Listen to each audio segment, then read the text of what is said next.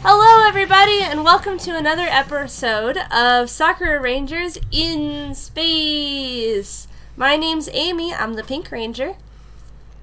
I'm Cole, I'm the Green Ranger. I'm Jon, I'm the Silver Ranger. I'm Robert, I'm the Red Ranger. Also, you're still alive? I'm still alive. I was temporarily deceased doing con crunch. Just my corpse was just laying over my sewing machine as my foot was on the pedal, and cosplays happened. So, wow, I forgot that that's how they happen. We just throw a dead body on the pedal. There right. you go. 10 out of 10 would not recommend. But here we are, and I'm actually here for an episode, and what I was crunching for was actually PAX. Well, okay. Little backstory. Before that, I was crunching for Animedford, the first anime convention in Medford, Oregon, which nobody's heard of. That's fine. Put on by Colossus Girl Entertainment, not to be confused with Colossal Con, but it's Colossus Girl Entertainment. They put on cons in Northern California, Idaho, and Oregon, and this was their first anime convention, and I was asked to be a guest. So I had my first guest table. And I sold no prints and 3 dice bags. But that's all good because it's hard to sell prints of yourself. People don't really want to buy a cosplay print unless they already know who you are going into it. And I hosted a lip sync contest, which was super positive. Everyone had a great time. And I judged the cosplay contest. So I was very busy for a one-day con. So I was Asuka from Evangelion. And then we just did PAX last weekend. Rob, Jon, and I were all at that. Mm-hmm. Yeah. It was fun. And Cole was not, but I'm sure he did not have a video game-less week.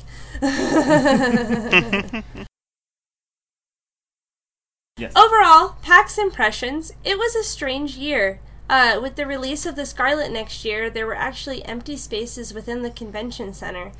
Many attractions were brought off-site, which left the con feeling spaced out, and many titles that people were most excited about were coming out in just a few short months, so it didn't really seem worth it to wait upwards of an hour to even 2 hours in some situations for games that, you can just, that you're going to buy. The Nintendo booth, suffered from this problem because they just had Luigi's Mansion to showcase was their main game, and if you've played Luigi's Mansion 1 and 2, you already know if you're going to buy 3. Mm-hmm. Pretty much. That and Pokemon. Although I did thankfully somehow manage to get into Luigi's Mansion, but just because I happened to be walking by at the right time. Mm-hmm. Nice. And you've heard us talk about PAX before. We love the Indie Corner. But before we focus on that, let's talk about some titles on the main floor that we liked. For me, I really liked this game.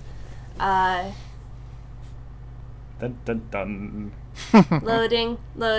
Do, Edit this out! The fucking robot game! Oh, that was... Fucking robot game? I Yeah. didn't realize there was a fucking robot game. Volta X.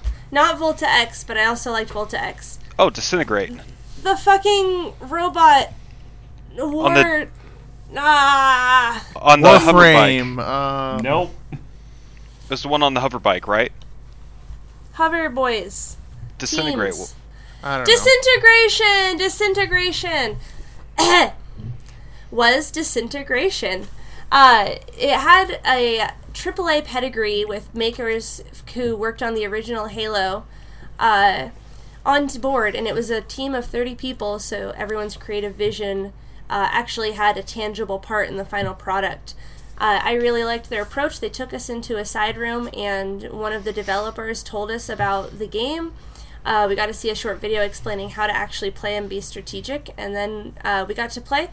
It is a 5v5 game where you are kind of like a big floating hover tank spaceship. And there's different types with different specialties, but you also have minions to do your bidding, and that's really the key to success in this game. And I definitely would give it a try. I was real bad, but John also played that one with us. The way that sounded when you said that is like they took us to a side room and they threatened us to tell us to like the fucking game. It had a feel about it, and it reminded me a lot of. It definitely could see the Halo design from these guys in it. But what was really cool about it was your guys flying around and your minions follow you, and you give them orders. Like, you could order them to attack enemies or take cover or hold positions. What I thought was pretty cool was you could actually order them to pick up the objective point and carry it. So you wouldn't have to be the one carrying it, which I thought was actually a pretty good idea. I didn't get a chance to play this particular game, but I gotta say, having watched having watched people play it, and having watched the gigantic screen they had showing gameplay footage, their little tournament-esque thing on Sunday, I gotta say, that game really caught my interest for kind of a weird reason, and I actually did not realize that there was anybody from the Halo team that was involved with this, but this almost looks more like what I kind of want vehicle combat in particular to be like in, say, Destiny. Mm-hmm. Because that just looked so engaging, so interesting, had a great visual quality about it. And looking it up here, I did not realize that V1 Interactive, who's making it, is Seattle area company. So, yay for local representation. Cool. Yeah. Well, they also had an impressive display. A lot of game developers seem to be relying on online marketing, but there's something to be said for having a wow factor at your booth. Mm-hmm. And they had a spaceship that you would be laying forward diva style in for photo ops, which I just found to be incredibly impressive and even better constructed than the prop for. They had a photo op with Cloud's bike, which was showing battle damage after the first day and was not structurally sound. This thing was really convincing and really sturdy. So. Mm-hmm. Yeah, no, let's not talk about my disappointment over some of the Final Fantasy VII stuff. Well, if not here, then where, Rob? Let's when the talk game comes about out. I don't want the fanboys to hate me. Let's talk about another robot game then. Volta X, also had a photo booth, which I like. That game was really cool. You were fighting robots, and you could target your opponent specifically. So you could target their cockpit, which when that reaches 0, you win, or any of their weapons, which could disable them. But on your side, while you're attacking, you also had kind of like the monkey in the back of the truck in the Mach 5 for speed racing. Chim-chims! You had an army of chim-chims! You had all these cute little repairmans who had adorable designs who could fix up your ship. So it was like... it was kind of strategic that way, but I felt like I understood how to play the first time I got to play. And it was fun, and I played it with John. So I really love the art aesthetic to it. Like, I love the boxy anime-style robot design. That just was one of the things that really stood out to me. And I just loved the, like, franticness of the cockpit pilots as they were running back and forth from piece to piece. Yeah, the animation was really... had a lot of vibrancy and life to it. And the gameplay, it was simple and fun. Definitely something I would pick up. Were both of these multiplayer style? Volta X, the demo was 2-player, was 1v1, but I don't know. That is probably just I would hope, just a slice of the overall game. I'm hoping for some sort of story mode. Otherwise, it's going to be quite a light game that I don't think would have a lot of variety. And the other so one? We'll see. That one has a Disintegrate seems to have a campaign mode, which the developers seemed excited about, and I think it has heart as far as is there multiplayer in it? Oh, yeah. The main selling point, what they had to represent was multiplayer. What their point was, is there's so many Battle Royale games where there's 100 different things going on, but you're 1/100th of the action. Here, there's 10 ships and up to 50 minions.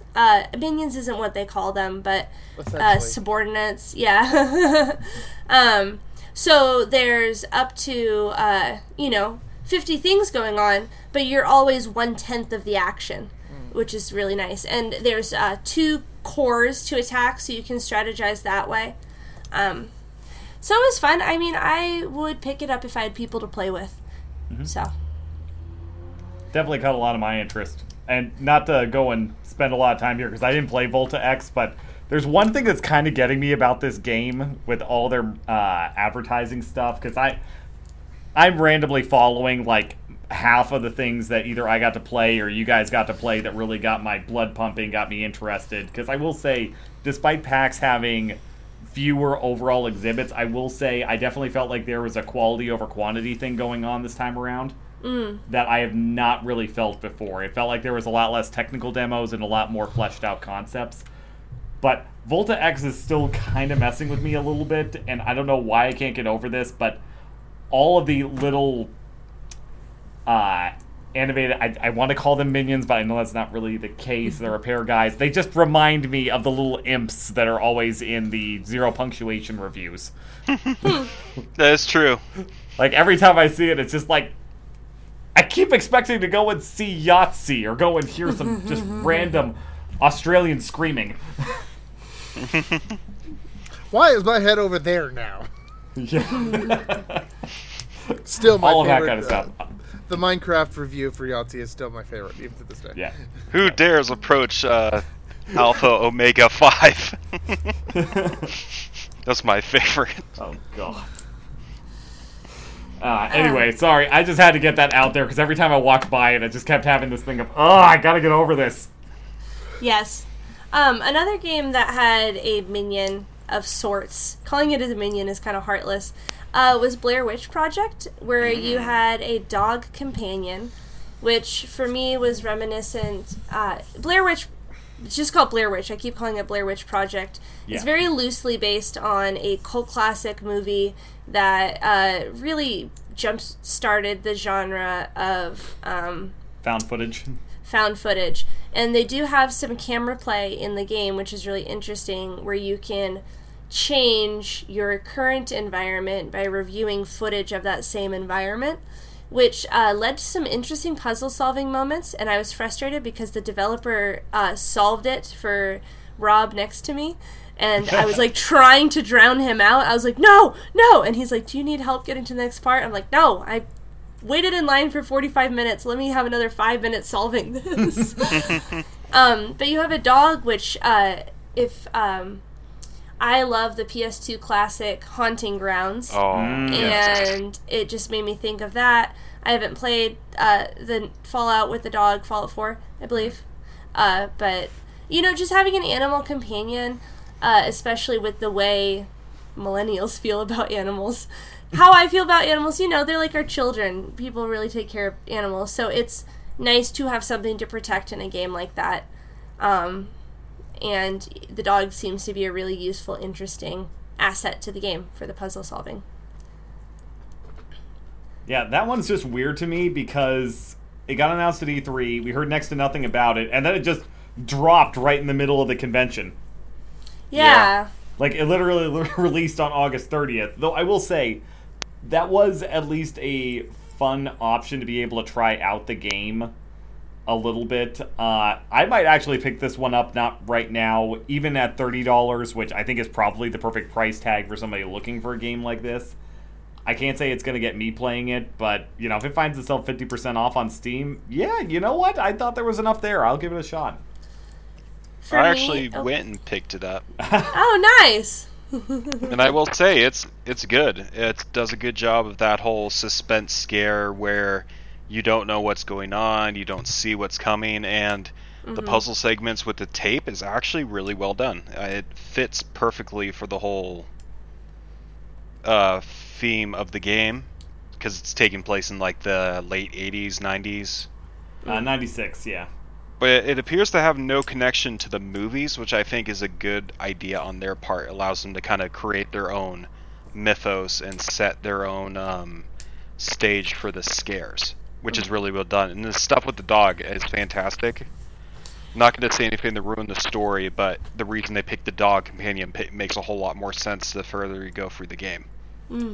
Fair enough. The dog does look really goofy running, though. Yeah, True. There's a couple of little things. You could definitely tell this wasn't done by a AAA developer. This was done by Bloober Team. Want to emphasize that name, Bloober Team. Which, anybody that names themselves that badly, I gotta say, I'm willing to forgive a couple of other things. Clearly, this is not the most professional team that's ever been created. All right, Bloober. I get a feeling there was a lot of late nights and a lot of caffeine that was involved in the development of this. Mm-hmm. Also, we're not just gonna get through this without mentioning that this one made me literally jump and scream. I wasn't gonna bring it up, but yeah. That was you were. You're never gonna let me live it down. I got a little whoo. I got a little shock. I took myself back a little bit. You screamed. I'm pretty sure that Aimee managed to go and hit the extension railing about 20 feet up. Oh, okay, that's an exaggeration. I squeaked. Yeah. But I felt safe because nobody else had jumped in their chairs while playing. So I was like, sitting in line. So I was like, oh. No, you just got too zoned in and focused. Although, I gotta say, I'm still kind of freaked the fuck out here because our friend Sierra was also with us. And I got to see her going through the same thing. Zero reaction. No reaction whatsoever. The jump scare happens and she just smirks. It's like, what the hell? She does play a lot of Five Nights at Freddy's. I know, but it's still like, wow, you are stone cold, girl. Speaking of stone cold, I felt like a stone cold dead body in Tiny Build's exhibit, where they were showcasing Grave Keeper. Mm-hmm. Yeah? Yes. Okay. I'm sorry. I don't remember the name so well. It's all good. It's all good. You were just a corpse in that moment. I was a corpse. Their display was the best display. They Agreed. had little coffins where you could lay down and play their game on Switch, which is basically like a graveyard Stardew Valley with fog machines. Yes, I was hoping that this was the game you were talking about. Oh my god. But I've been meaning to play this game ever since it came out on beta. It was actually funny because it was so popular during beta, it crashed the fucking site. This game itself was actually I wasn't even there, but I know the backstory for Grave Keeper. You go. So I'm you go, good. girl.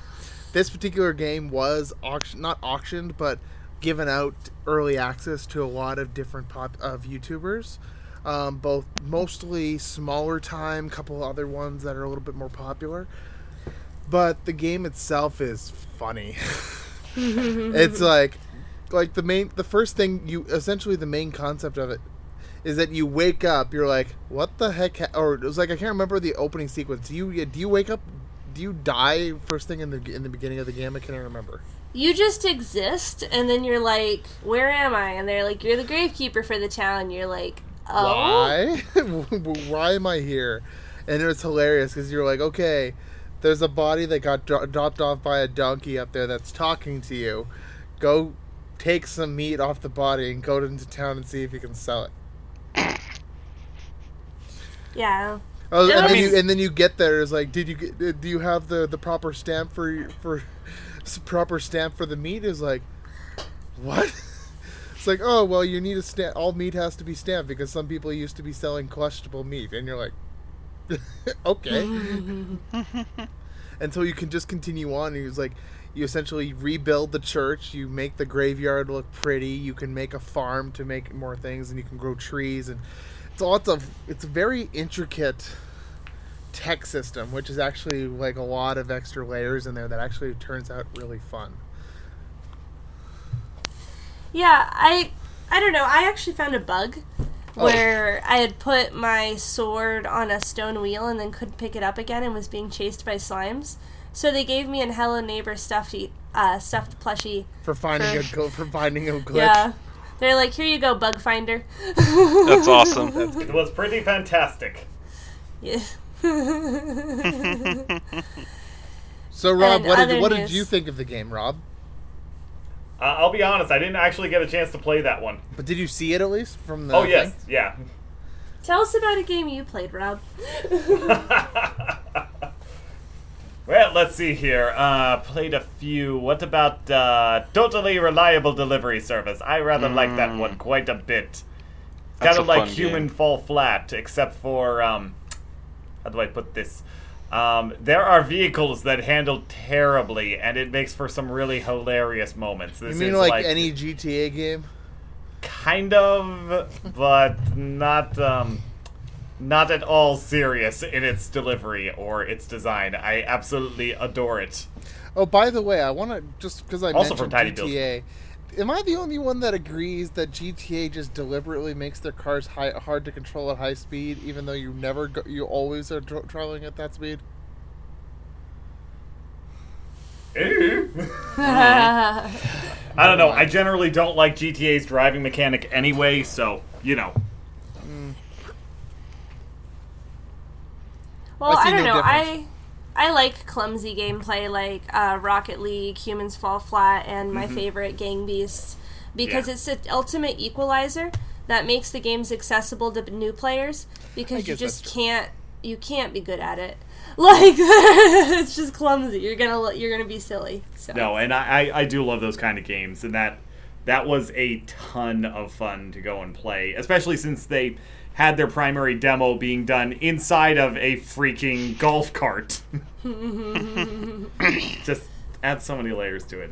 It was the most uncomfortable demo, and it was the best demo because of it. It's awesome. John and I played an uncomfortable demo.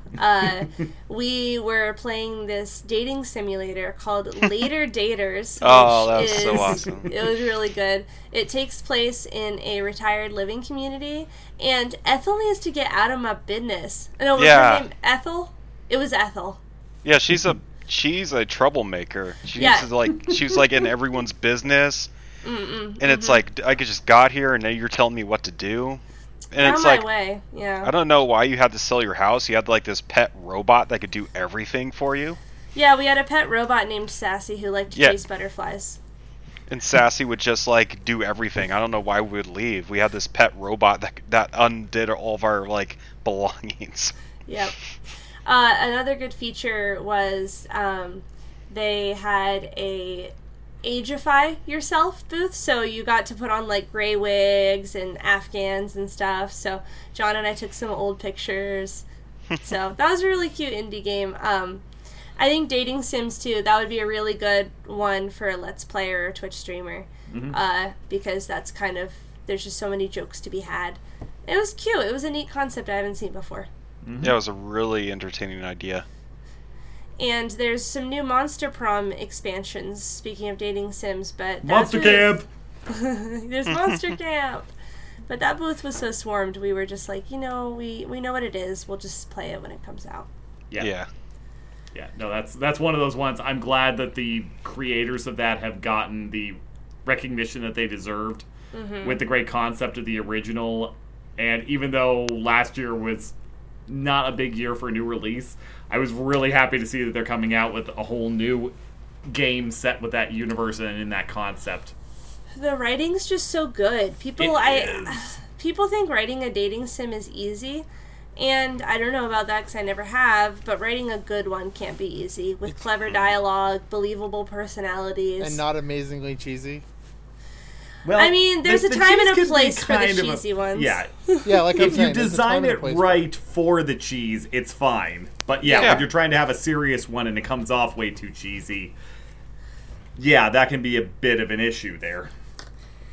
There was a cute, serious game in the indie corner that I won't spend too much time on, called A Fold Apart, about puzzle solving through folding paper, and the storyline followed a long-distance relationship. So, of course, I liked it. And Weeb. shh! Let me... Yes, John, you can talk about it because you don't have the bias I do. Be like, oh, I find this content relevant. John, what were you going to say about the animation style? I like the animation. It was very charming. I like the idea of one character being one color and one character being the other. Mm-hmm. The folding aspect was just unique. It reminded me a lot of like old school Paper Mario. Mm. Yeah. And just, it was clever. It was a nice little brain puzzle. And it's nice to see a game like that every now and then. It was good, too, because it wasn't a timed puzzle. It had really nice music. You could just kind of figure it out at your own pace. Which I like. Yeah, it was a good, relaxing game. And then one of the big games I went to, it was Death Stranding had their booth there. Oh, speaking of not relaxing. So it's like Death Stranding. This has obviously been the thing everyone's been talking about. No one even knows what Death Stranding is. I don't think Death Stranding knows what Death Stranding is. Only Hideo Kojima knows on what Death Stranding is. Pretty much. And so we get into this line to see the demo, and it's just a video. It's just a video. We're sitting in chairs, and they have like this cute little animation beginning, essentially telling us that if we're caught recording, they're going to carpet bomb us with land sharks with dynamite strapped to them. Literally? That's pretty much the extent of what we were told. And the first free videos that were showed during this all showcased, because they have popular actors doing these characters for the game. Because Hideo Kojima's always had a big thing for throwing these people into his projects. Yeah. The fourth one was one no one ever seen before. It was essentially shown for the first time at PAX, and understandable. They did not want anyone recording this because the fourth video did a very good job of explaining the world and the event and what's going on and why he's walking in what looks like a endless walking simulator. All right, so John, I'm going to set a timer here. You've got 30 seconds to get whatever you want out. And that's going to be the warning for anybody that doesn't want to hear any spoilers about the game. So, John, your 30 seconds begin now. Alright, so essentially the premise is this event occurred where the lines between the line and living got blurred. A big event occurred. 1/3 of the planet's population is probably wiped out by these things that are drawn to living things that want to kill them. All the dead things used to be alive at one point, so that's kind of the reason why they want to kill them. Norman Reedus' character is essentially to go halfway across the country to reunite the United Cities of America, which is this new pseudo-America they are making. And he has to make this trek across dangerous area, fighting off a terrorist organization called Demons, and fighting off what are called the Breach Babies, which are these things that look like dead people. But and the only time. way... All right. That's all you get. That's all I get. There was also something interesting that I just saw on Twitter the other day, but Keanu Reeves was visiting Hideo Kojima. Oh. Mm-hmm. That wouldn't surprise me. Keanu Reeves has been in a few different games lately. He's going to make a... he's doing the voice acting and the facial recognition for the main bad in Cyberpunk. Mm-hmm. Yeah, because everybody freaked out when he walked on stage.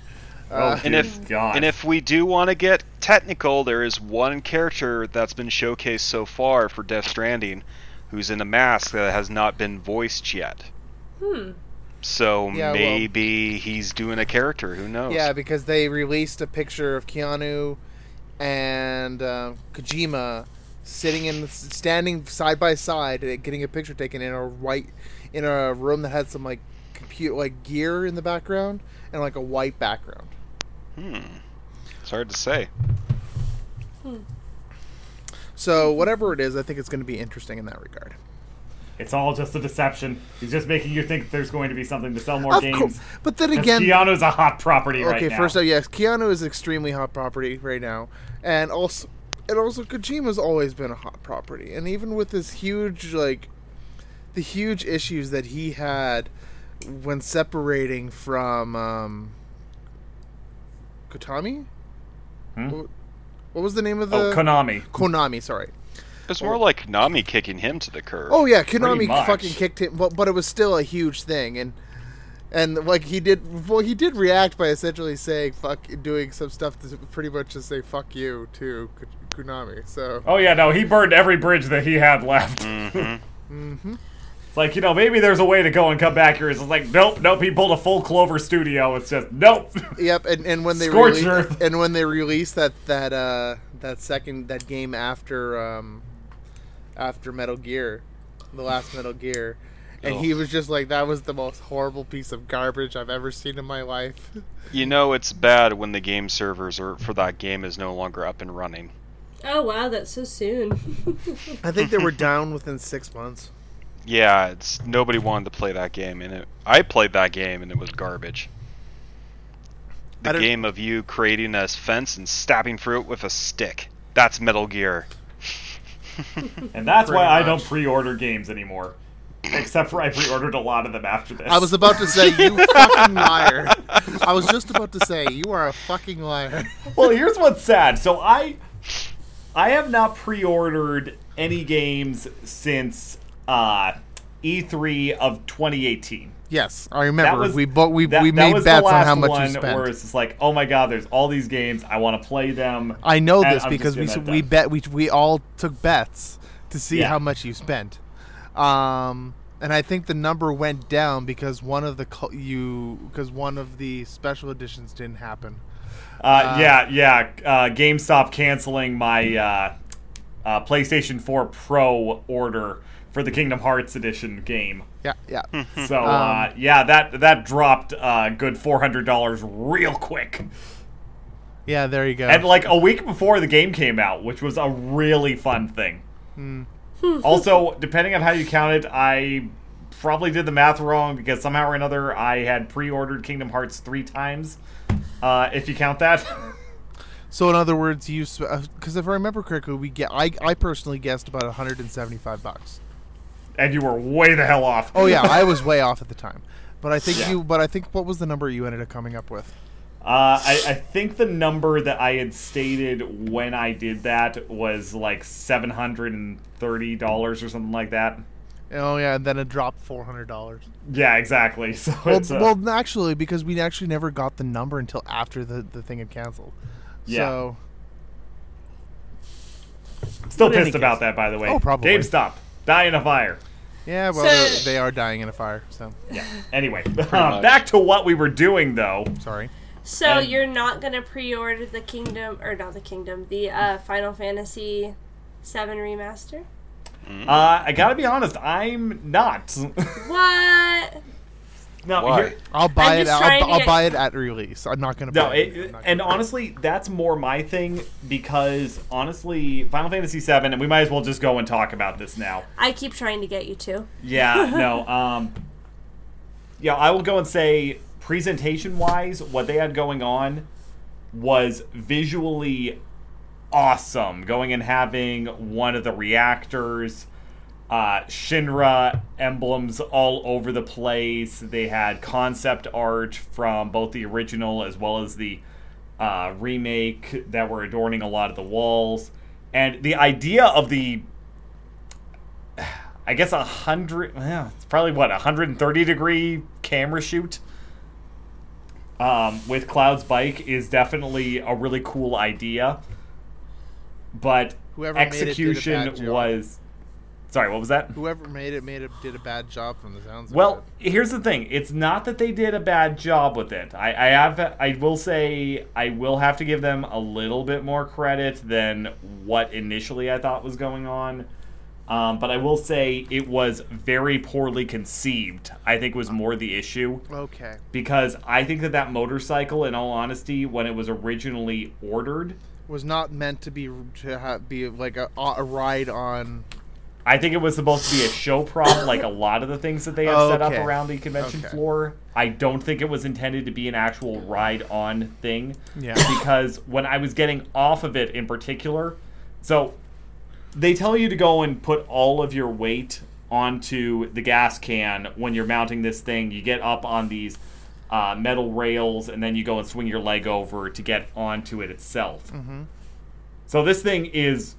tall. I mean, it is freaking huge. As most things are in the Final Fantasy universe. Yeah, exactly. And it's like, visually, it looks absolutely great, but the materials that were made out of were very clearly more designed For show.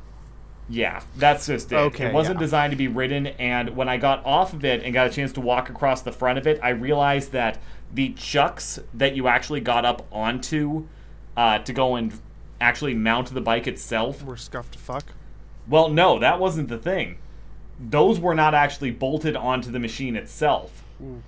It was set up underneath it and was raised up to the body area on there. The bike itself, I really do believe, was designed just to be a showpiece. It was not designed to go and have people actually riding it regularly. Yeah, I would be greatly surprised if that was the case, of the way that you're talking about it, because I've done some backstory, like, because I'm a huge fan of prop making. Yeah. I can't make props to save my fucking life, but I love the background. Like Frank Ippolito is one of my favorite prop makers, and like Adam Savage and everything like that, and just costume making and stuff like that is fascinating to me. Yeah. But like Frank Ippolito, for example, has made like stuff for Monster Hunt, the Monster Hunter 3 release. He made the huge dragon that they did at Con a couple years ago. He helped out with Rexy, I think, for the Star Wars Con. I think, you've heard about Rexy before, I'm pretty sure. I think so, yeah. It's not really ringing a bell, but that doesn't really matter. Yeah, Rexy was the Rancor that like... Yeah, okay, yep. And other stuff like that. He's helped out. I might be misquoting a couple things, but that's besides the point. It's just that those things were made specifically because it was like, okay, so we're making these out of these materials because we know that people are going to be around them all fucking day. So we're going to make this part a little bit more flimsy because we know no one's going to touch that. But we're going to make the hand and the thing and the thing and the thing going to be solid, made of different materials, so that we can make sure and guarantee that they will survive and still look good by the end of the day. Yeah, and that's part of it, is that I think that this was something that started off with a very different intention, just because... And for the record, I'm not putting this on Square Enix specifically for PAX. I think that this probably was a different situation at another event like Gamescom, because most of these things move around the world. Yes. You know, I'm sure that motorcycle had been to Gamescom a couple of weeks beforehand. I'm sure that it probably was at E3, quite honestly, but I don't think it was probably getting used that way. But because of the way that... Because Square always goes all out when they're at PAX. They always go all out. They have, honestly, the largest number of terminals out of most of the big publishers, but they're doing a lot of things. They were showcasing... Shadowbringers, probably.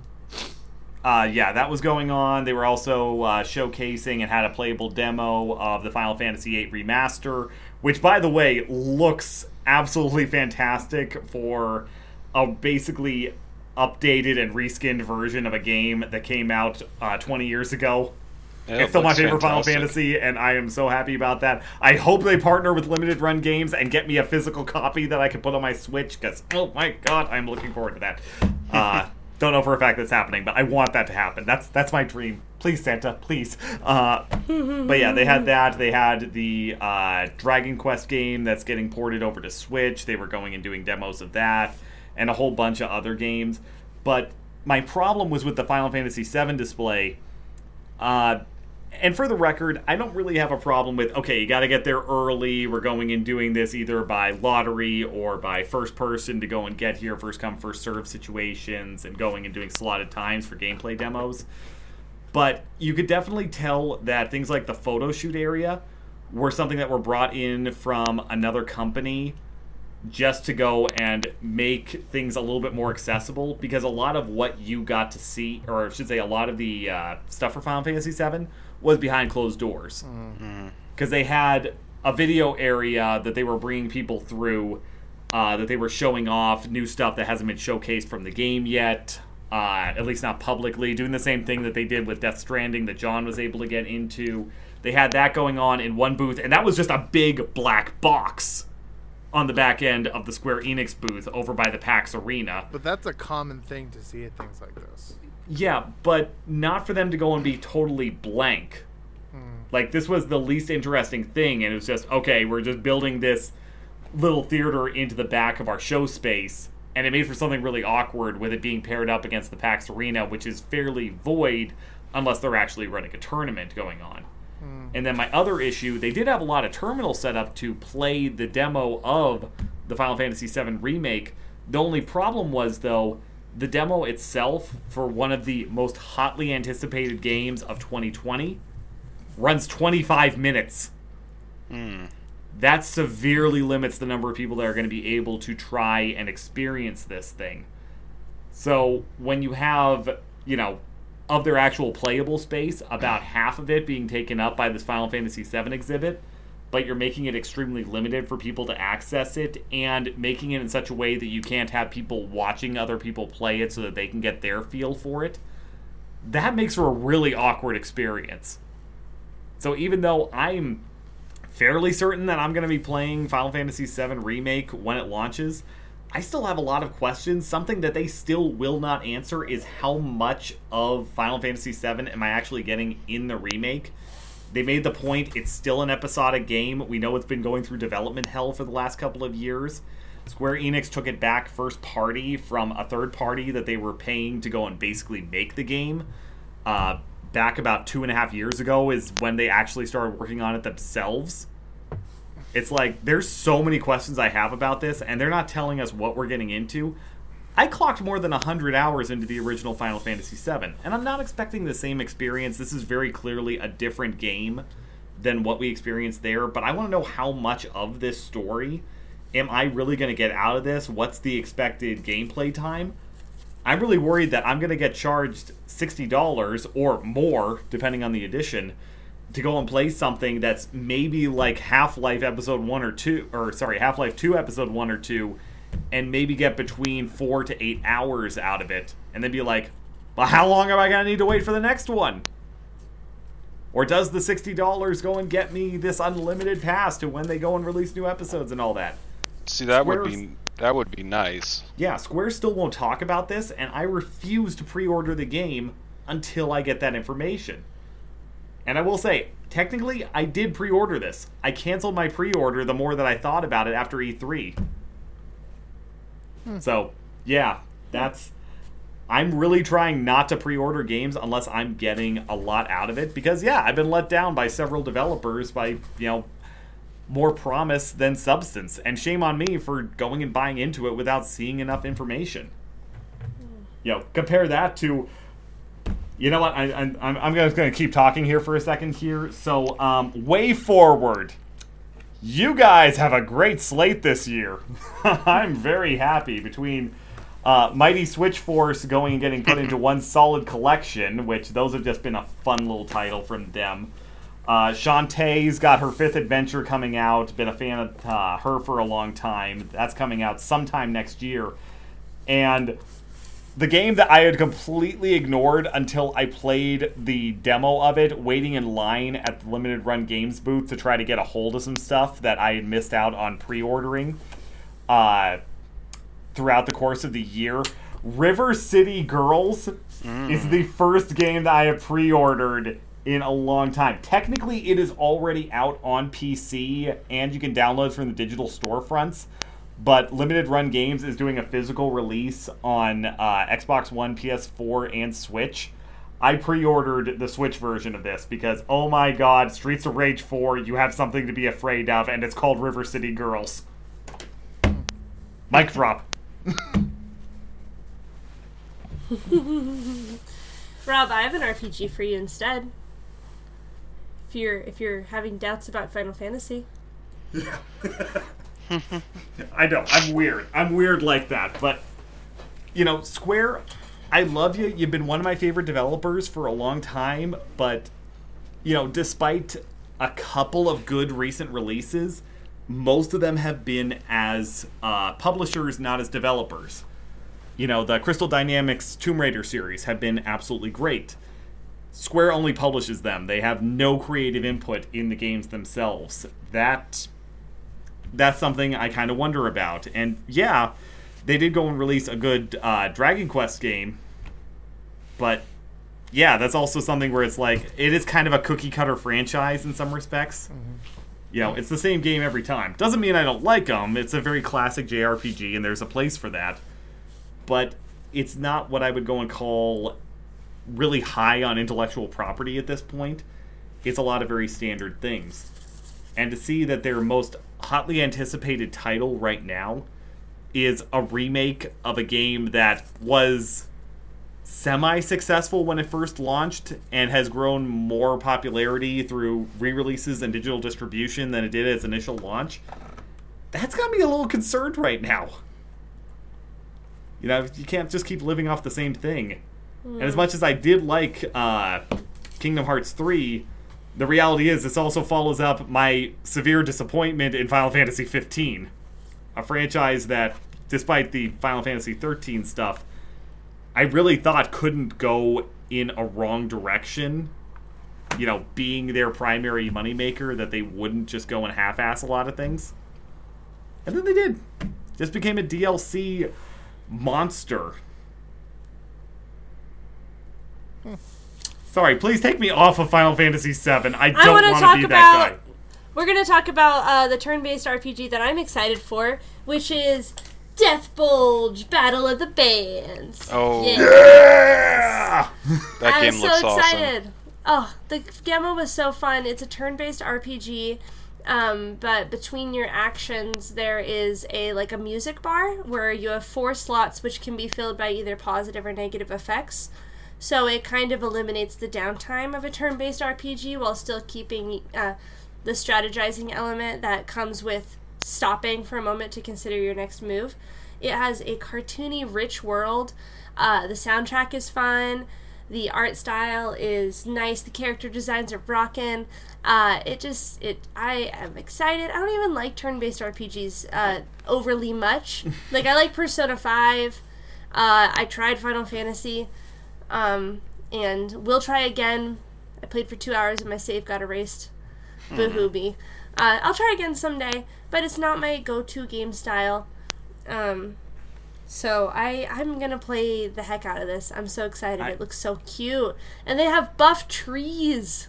Oh my god. The ripped forest. I saw this game, and just at first glance, you can go and see an art style clearly influenced by something like Adventure Time, a gameplay style that is just ripped right out of 90s RPGs, a visual element to all the controls that just, it feels like something out of Brutal Legend, and then to mix it all in there, it just looks like something you would expect out of a Guitar Hero influenced development staff, even though it's not in any way a musical game in terms of how you play it. There's no timing, there's no quick syncs or anything like that. It's just a turn-based RPG. I cannot wait to play more of this. There was another classic... There were 2 other classic style games that both you and John picked up. John's was reminiscent of his favorite title. Oh yes, 2000XX. That was a pretty fun game and a nice little surprise. It's done in the spirit of Mega Man X, but had this cool concept where you could do co-op stages with up to 3 people, and they had 3 different heroes. One was a girl that played like traditional Mega Man X. They had a guy that played like Zero, and then they had a third guy that could use a whip. But it was honestly a really fun concept. They did the whole... It was Mega Man X. It had the dashing, the jumping, the shooting, the climbing. It was jump, dash, and shoot, man.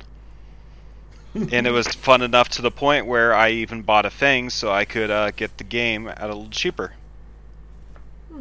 So that was very fun.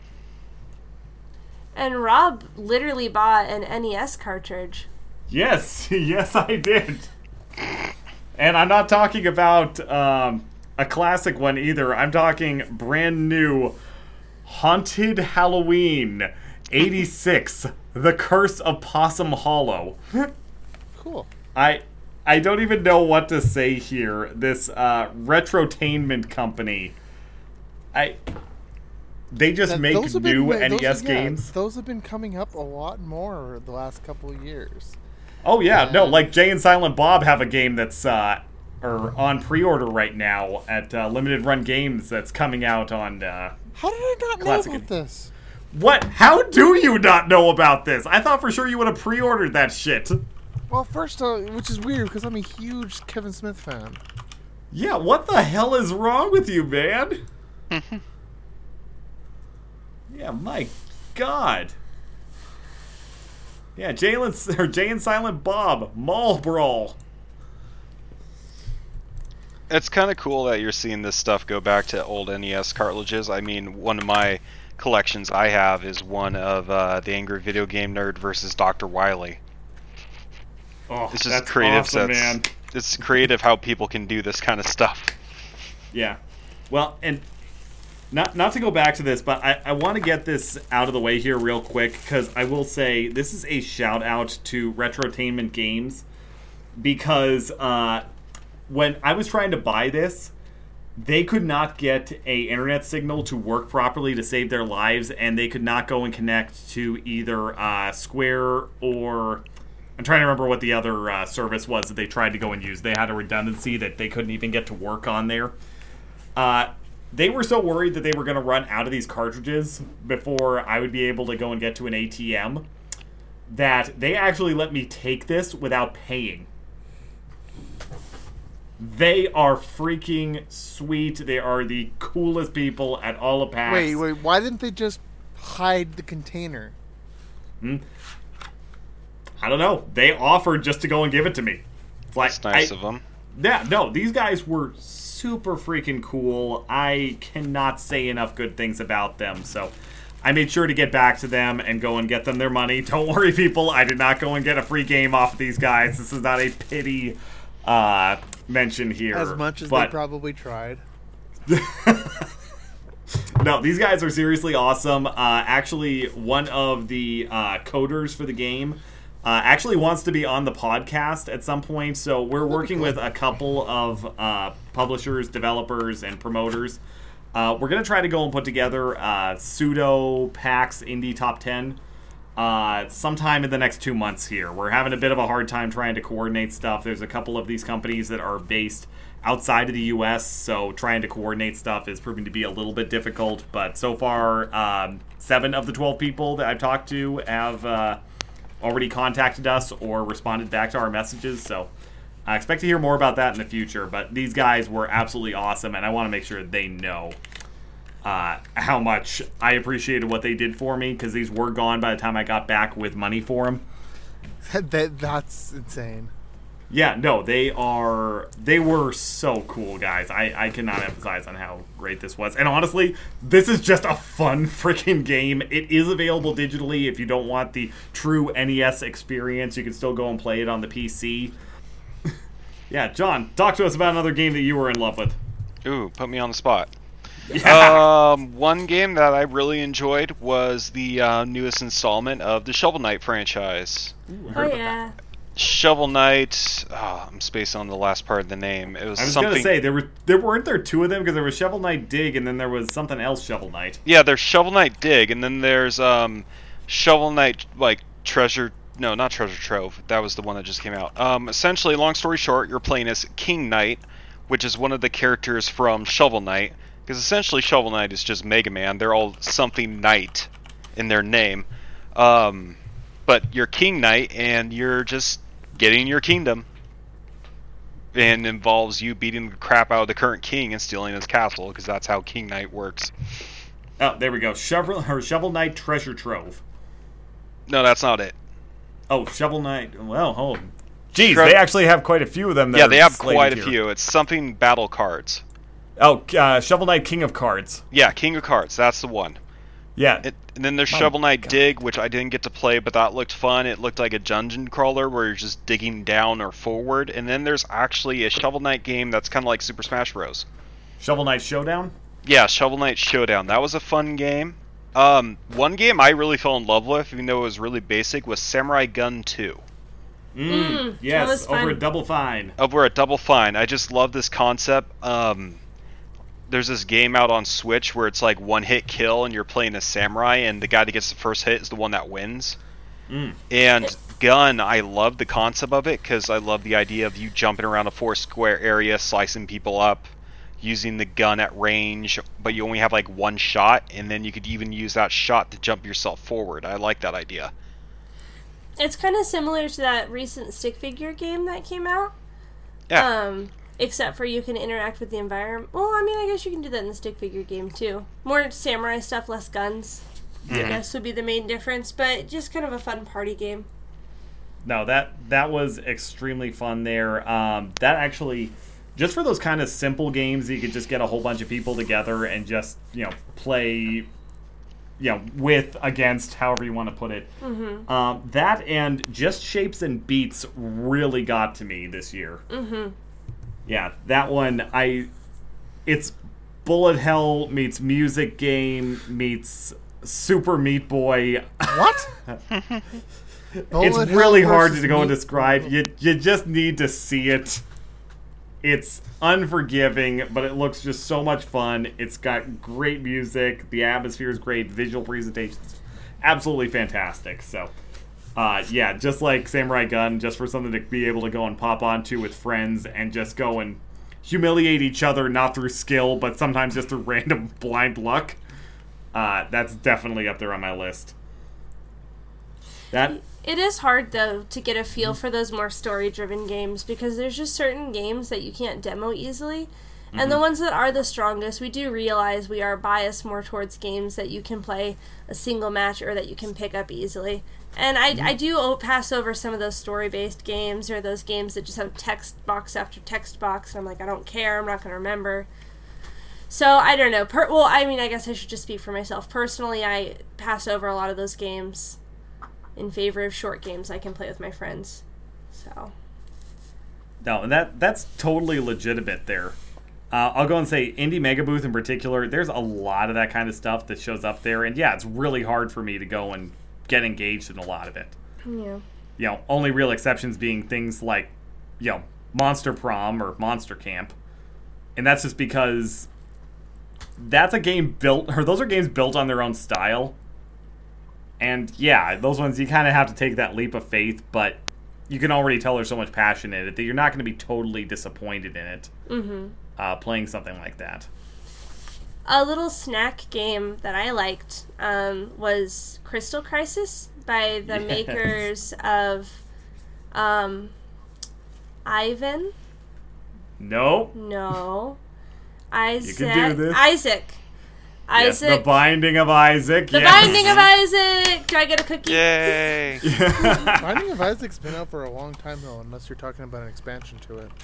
So there was an expansion, so you can play it 2-player, but I'm talking about Crystal Crisis, which is from the same developers, which is like Bejeweled, except for you have to activate your combos using a different type of shape, and it's competitive, kind of like Dr. Robotnik's Mean Bean Machine or 2-player mode in Dr. Mario, where you're trying to fuck the other person up.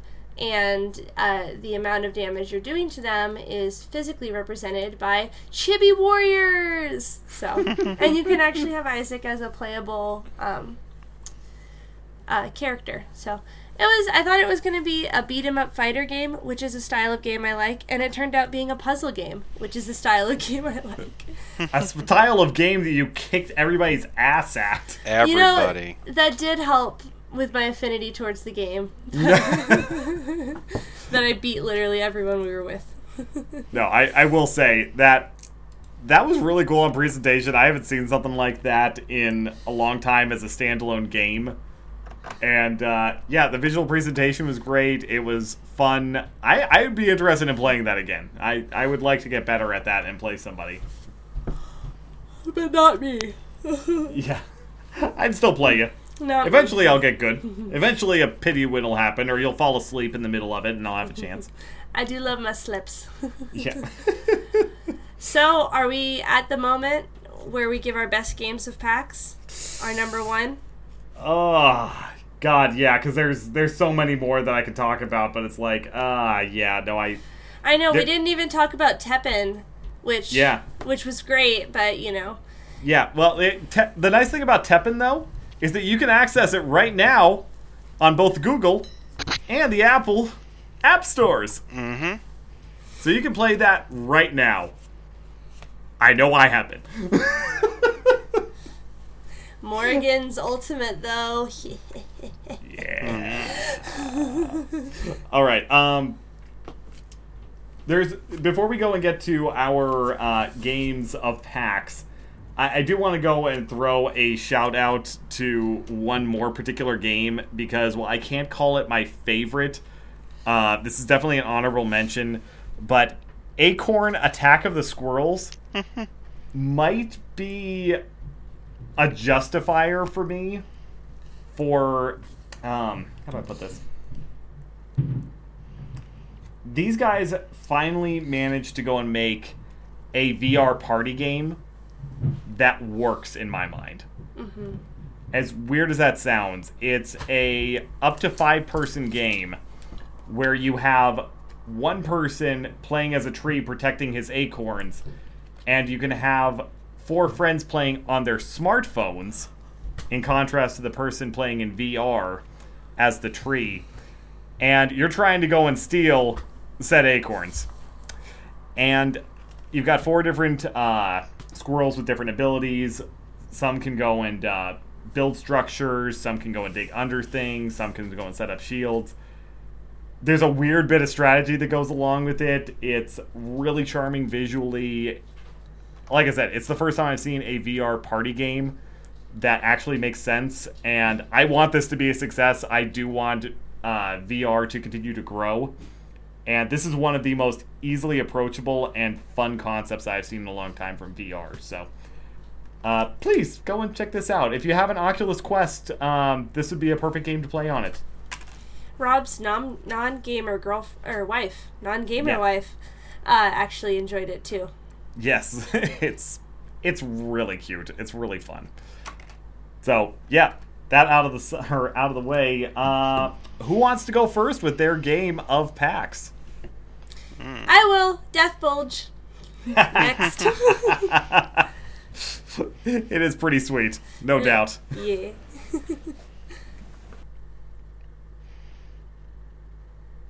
That's it. Everyone just agrees with me.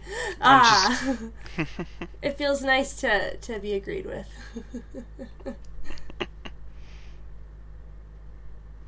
Trying to think of a game I played. Oof, put me on the spot again. I know. Did you even play any games? Just kidding. I watched a game. No.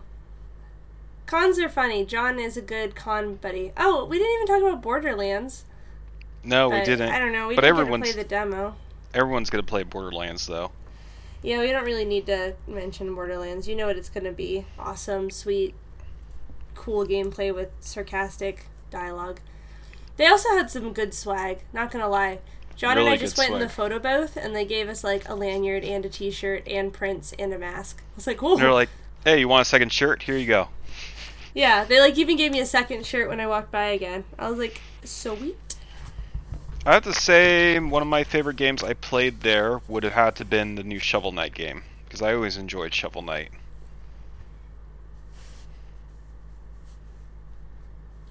Rob, you're it, last but not least. Because I wasn't there. Woo! Sorry, Cole.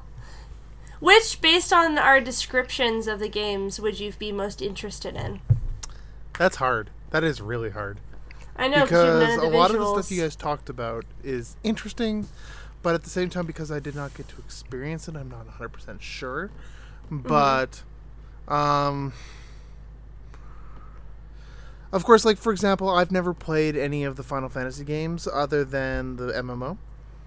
So, of course, I'm interested in playing 7 because I really, when that does come out. But like I said with Rob earlier, I'm going to buy it at release, not any earlier. I am a fan of Graveyard Keeper, but I don't know. There's too many for me to count. Personally, I think there's a good batch of things out there, and I'll just have to see where it goes from there.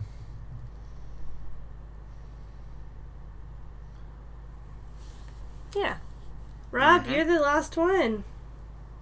And you're muted, so we can't hear you. My bad. Yeah, you've been talking this whole time, and I'm like, oh, he's muted. I'm not going to tell him until it's too late. Yep.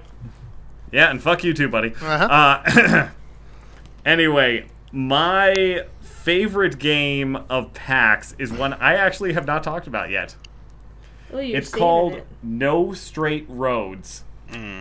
And this game just speaks to me on all the right levels. I actually find it really weird that two of my favorite games for this year both involve musical acts. Because, yeah, Death Bulge Battle of the Bands is awesome. And No Straight Roads really just got me because of the visual presentation. This felt like one of those classic Dreamcast, PlayStation 2 era kind of games, much in the visual styling of something like a Jet Set Radio. The story is the EDM empire has taken over the city, and it's up to you, the guitarist, and your drummer friend to go and bring rock back to the city and take down the EDM empire. Is Jack Black in it? Because this sounds very familiar. I know. It's not an epic fantasy, unfortunately, like Brutal Legend, but I will say it's really cool looking. The demo for it just felt buttery smooth. I cannot wait until next year when this game launches. This is another one that we're getting the developer on to go and talk about this. They were the most enthusiastic about coming on, which, thank you.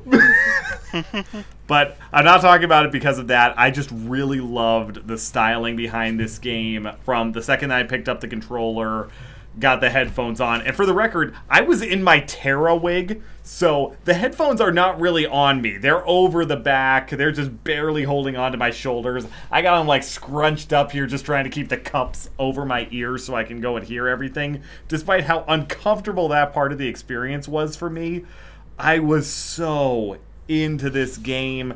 It's coming out on PlayStation 4, Xbox One, and this is a weird one.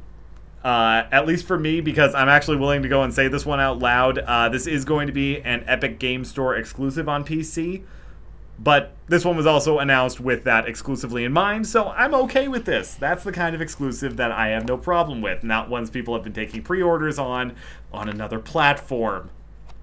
Just saying, Epic. Just saying.